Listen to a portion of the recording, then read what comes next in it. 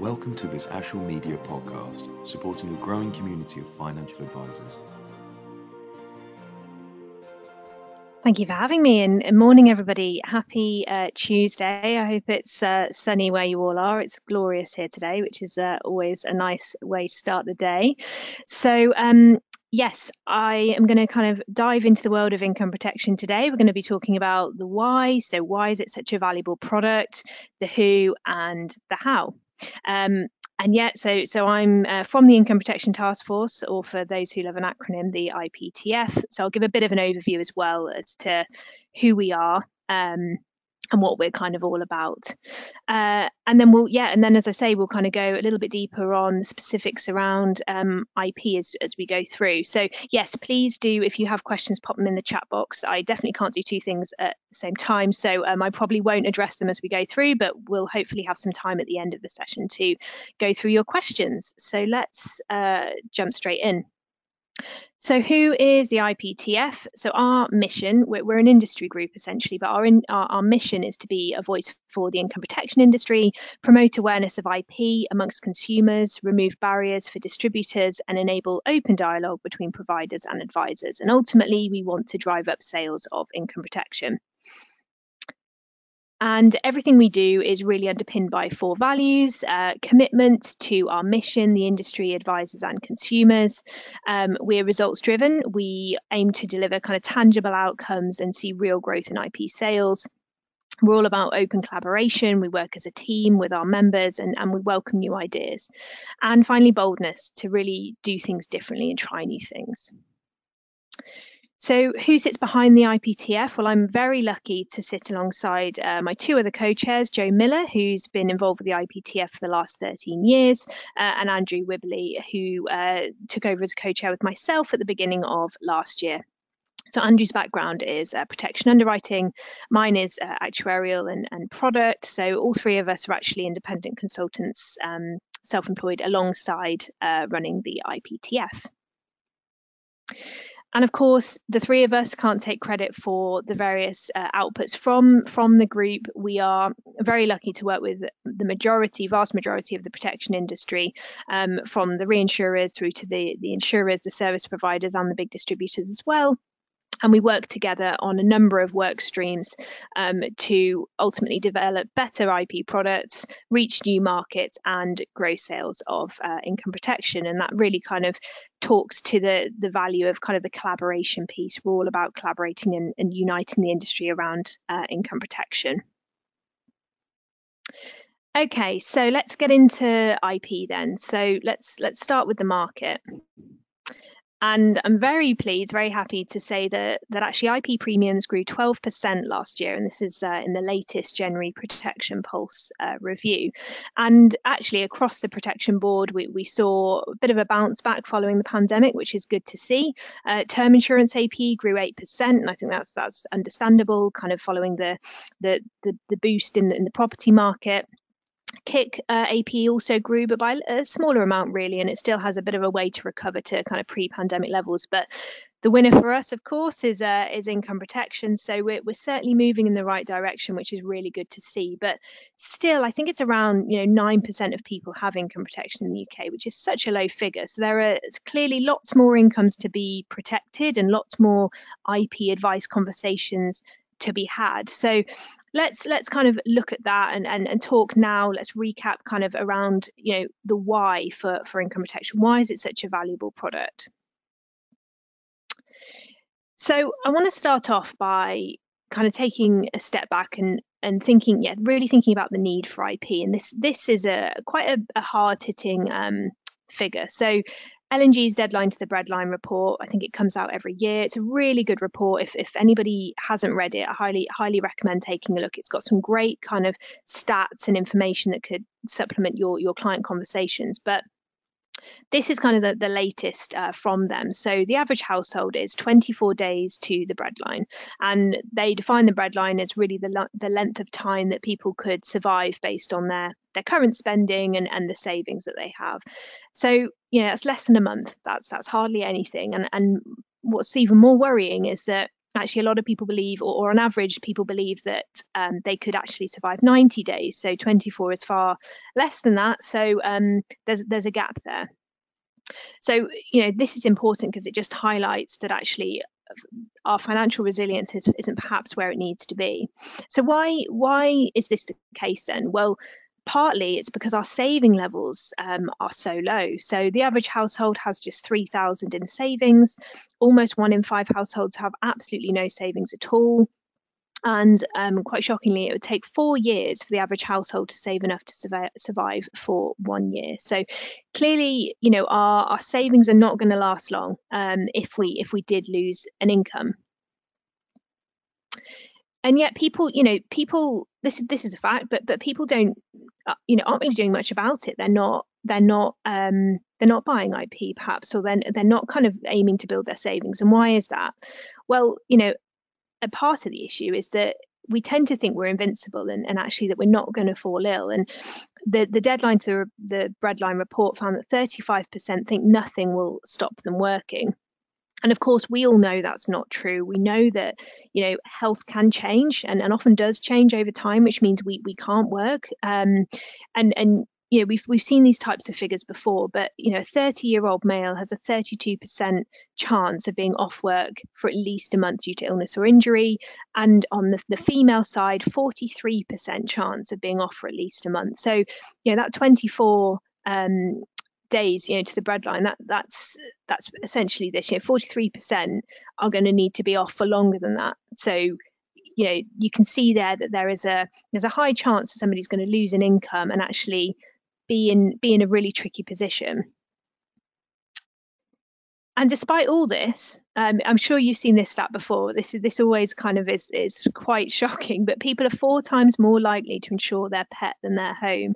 People place more value on, their material possessions and their pets, which, granted are part of the family. But, if you don't have an income, you can't pay to raise the pet, you can't pay for pet insurance. So income is so important, and yet people are more likely to insure their pet, 4 times more likely. So if people did recognise that they, actually they could fall ill and they could lose an income, well, would they buy IP? Well, possibly not, probably not.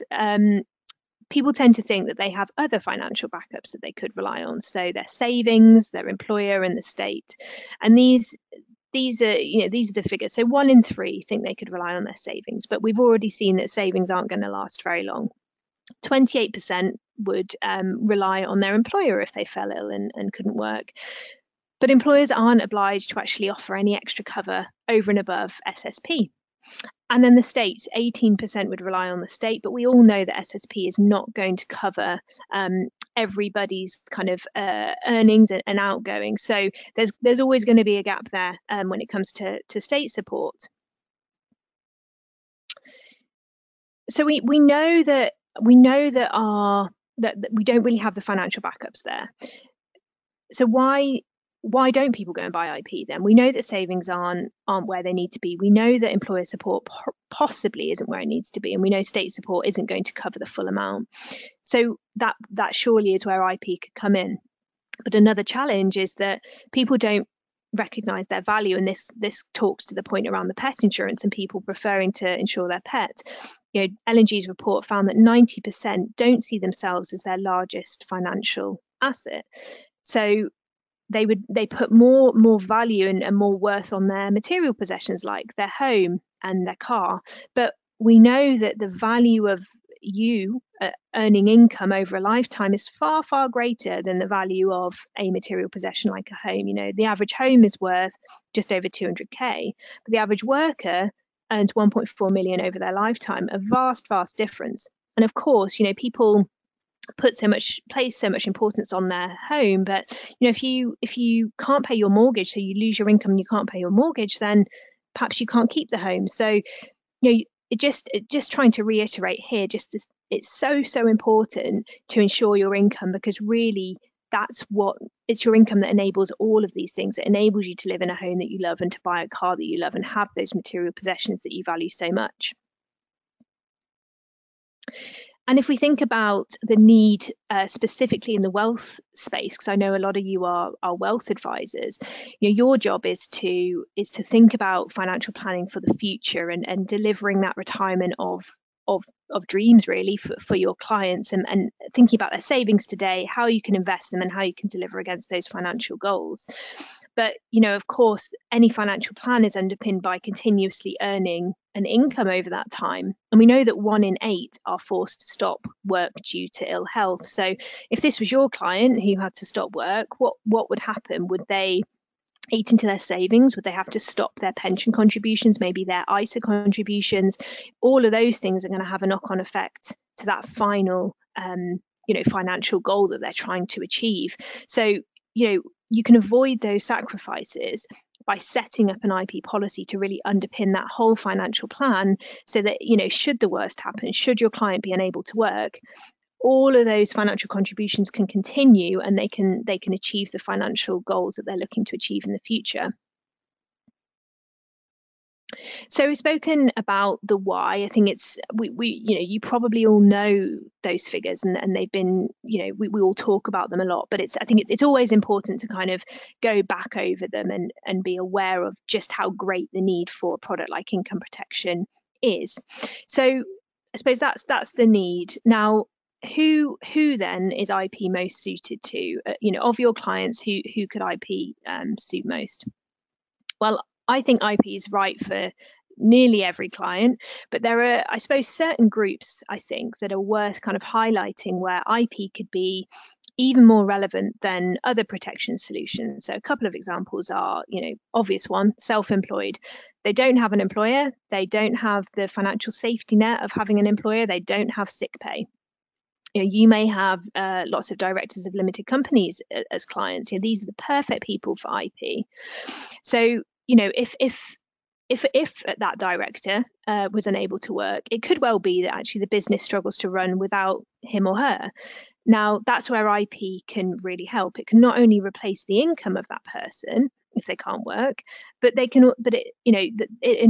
also offer policies also offer the kind of value-added rehabilitation services to help that person recover and get back to work quicker. So, I suppose limiting that business disruption element as well. So that's why IP works really well for those self-employed individuals. The next group is young people. Now, I don't think they'd be quite as young as that image might portray, but talking more about people in their 20s, for example. Perhaps they've left university, they are earning an income for the first time in their lives, they've got bills, they've got rent to pay, but they probably don't have debts yet. They probably haven't bought a house yet, given the way house prices are at the moment.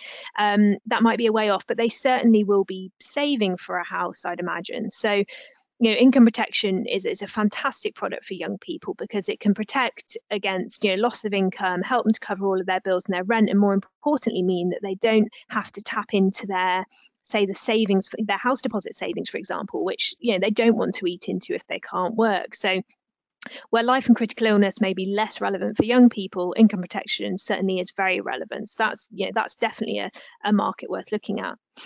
And the third group is women. Pretty big market, But I really wanted to highlight women here and ask that you start thinking about your female clients, because there's an income protection gender gap of 60-40, so in favour of men. And what's interesting is that gap doesn't really exist with life and critical illness cover. It's more like 50-50. So there's a way, there's a bit of a way to go to reach 50-50 on IP.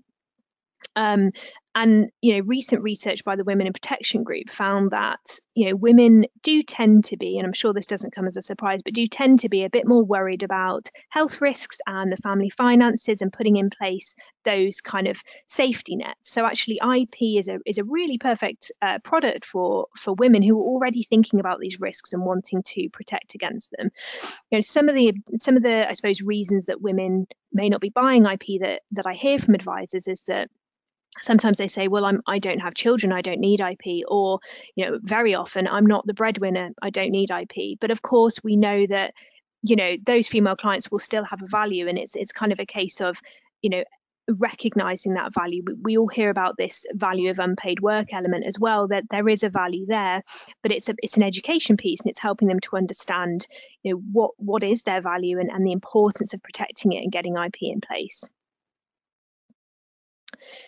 And then, going back to the wealth space specifically, this is a challenge that I'm sure you've heard before. You may have this with your clients as well. So my clients are old, they have health conditions, so can't get IP, or the price of cover is simply too high. They'd rather contribute to their pension. Really, really common in the wealth space if we're looking at protection. And it's true, the older your clients are, they are more likely to have health conditions, and it might be harder to get IP. They might not be able to get IP. So this just highlights how important it is to have those IP conversations earlier, before they reach that point. And the other thing to think about is, if your clients are too old for IP, or perhaps their health isn't where it needs to be, what about their children? We all know that you've worked so hard to build those assets under management, to build that relationship with the client, and those funds will pass to your client's children eventually. So it's really a great idea to build that relationship with their children, so you can maintain, I suppose, and keep hold of that wealth, but talk to those younger clients, talk to those children about income protection. As we've said, young people are a great market for income protection. So those were just a couple of points I wanted to raise around the wealth conversation. Okay, so we've spoken about, why IP, why is it such an important product? We've looked at, which type of clients IP works for, and now I wanted to look at, the how. So how can you introduce IP into your advice conversations? So this is a really important one, and I see, some of the kind of best protection advisors do this really well. So I think it's so important to build protection, and not just income protection, but protection generally, into the budget from the outset. And if we, let's look at an example of where that doesn't happen. So mortgage protection, this is often the case. So, traditionally, you've got a mortgage client, the mortgage comes first and protection comes after, if at all. And why is that? Because, obviously the clients are way too excited about getting into their new home. They promise that they will speak to you about protection at a later date. You do raise it, but they say, no, let me get moved in first, and then we'll come back to the protection. But the problem is that, by the time those new monthly mortgage repayments are coming out of their account, the family finances have been hit. So suddenly there's not much budget left for protection. So sadly, protection just may not happen. So, as a solution, it's quite a good approach to understand your client's overall monthly budget for the new mortgage at the very beginning, but build into that protection. So essentially that they come as a package. So that budget should capture the mortgage repayments and the protection premium as well, so that they're always kind of together, and it's not an afterthought, because chances are it may not happen if it is an afterthought. So that's kind of one approach that I see work really well. And as an advisor, you have such a great opportunity to challenge a lot of the misconceptions that I've spoken about earlier on in that kind of why section. People feeling invincible, it won't happen to me. I'm sure you've had clients who've kind of said that, I'm not going to fall ill, I'm healthy, I'm really fit, I eat my 5 a day, go to the gym 6 times a week. But of course, illness can hit anybody, sadly. So you have a great opportunity there to just demonstrate actually those risks are real, and there are various kind of risk reality calculators offered by the protection providers, which can help you to do that and help you to demonstrate the personalized risk of illness or injury to your client, and really bring that to life. Because I think when the numbers are there, you can't really ignore them. They're not insignificant. That second misconception of people don't really appreciate their own value, and they don't think their income is worth much, so they don't need to protect it.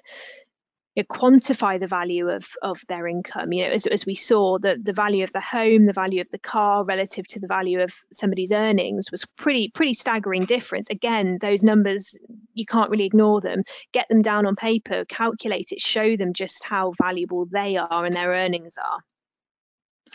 And then that final one of, people think they can rely on other financial support like their savings, their employer, the state. Well, again, bring that to life. Calculate the time that their savings would last if they couldn't work. How far are they off the 24-day deadline to the breadline? Are they, calculate that, show that. And in terms of employer support, help them to understand what their employer actually gives them, because I think a lot of people assume, that my employer would keep paying me, or I'd have at least 3 months of full-time pay. But you don't know that that's the case. So help your clients to really understand their contract, perhaps have a conversation with HR, get their head around what actually they would get from their employer. Help them to do that. And I think particularly, we spoke about younger people, younger people who are maybe the children of your clients who are just starting work. Help them to, understand their first ever employment contract and really get to grips with what support they have if they were to fall ill. That's where you can offer a helping hand. And then finally, in terms of the state support, explain to them, what those levels of payment actually are. They're probably far less than what your clients may believe they are. So again, an opportunity to educate and help to challenge those common misconceptions.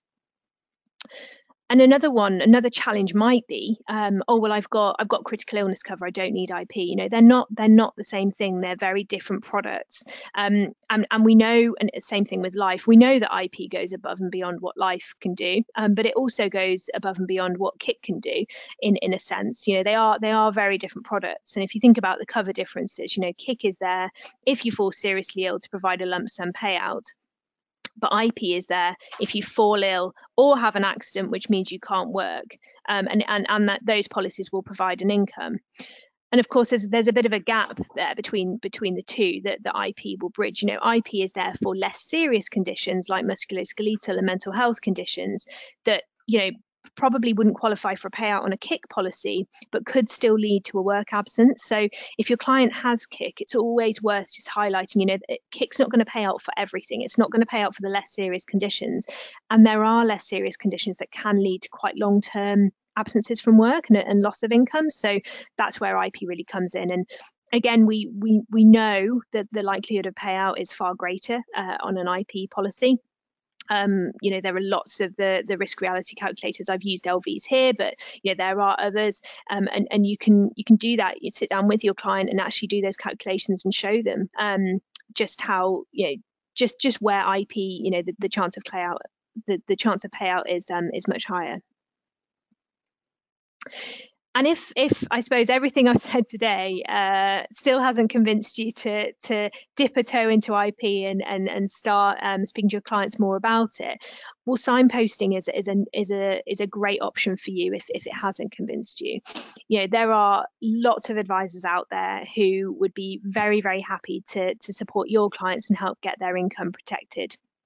So I'd say if this is something that you might be interested in doing, check internally at the network what if any signposting mechanisms you have for protection, and whether you can use them. Surround yourself with the right people. You want to find somebody that you trust. Obviously, you've worked so hard to build a rapport with your client. You've got a long-term relationship, and it can be quite daunting, I suppose, to then say, I'm going to kind of pass my client over to somebody else. So you want to have that really that good relationship with another advisor that you really trust, their processes, and that they're going to do a great job for your client. And then finally, make sure the timing is right. It can be quite overwhelming, I suppose, if they're having a wealth conversation with you and then straight away they're getting kind of protection calls and conversations with a completely different person. It can be quite overwhelming and might switch somebody off to protection altogether. So I would say it's a great idea to work with that other advisor and map out both of your processes and have a look at your process if you're a wealth advisor, say, and see where protection could slot in. Say if there's if there's a slight kind of delay where you're not actually having a conversation with the client, perhaps you're doing kind of your suitability reports and things. Actually, could that be a good time for the protection advisor and your partner there to come in and bring in the topic of protection? And I've touched on lots of the kind of material available in the industry today, the Deadline to the Breadline report. is brilliant. If you haven't seen it, I would definitely recommend giving it a read. There are risk reality calculators, as I've said. LVs is one, but all the other providers, I think nearly all of them have one, so definitely worth having a look at those. On the IPTF website, you will be able to find all of the provider sales aids, and there are links to tools. There's a ton of material on our own website, so please go and have a look at that. And then also, claim stats are always really, really important. Though we know that despite the numbers being so high and always in the 90s, people still don't trust insurance to pay out. So, the numbers are great, but I think the stories are probably more valuable and really bring to life what protection can do and how it can kind of help a family in need. And I think one case study that I would definitely recommend having a look at after today's session, if you get a chance, it's only short, is Aviva's latest case study of Aaliyah's story. And what's really good about that case study is it highlights the value-added services in particular, so the rehabilitation support available on her policy. So it's a really powerful story. And if you're trying to speak to a client about what IP can do, bringing out those value-added services and rehabilitation and recovery support is a great extra tool. So a case study like that can kind of bring that to life. And a date for your diary, if you haven't already got it in, it's Income Protection Awareness Week 2022, the week of the 19th to the 23rd of September of this year. We ran the first ever Income Protection Awareness Week last year, and it was a massive success. And so we are running it again this year. So the idea of the week is it's just a week of full IP. What more could you want? So essentially we have kind of themed days and we share lots of advisor case studies. We talk about kind of sales tips and ways that you can bring IP into your conversations. And it's really aimed at advisors who are quite new to speaking about income protection or who have never ever done a protection policy. So yes, if you do anything today, please add those dates to your diary. You can join the IPTF mailing list on our website for regular updates of what's coming. But it'll be a really great week, so we'd love to see some of you there, if not all of you there. And that brings me to the end of the session. So if you have any questions kind of outside of this webinar, feel free to drop us an email.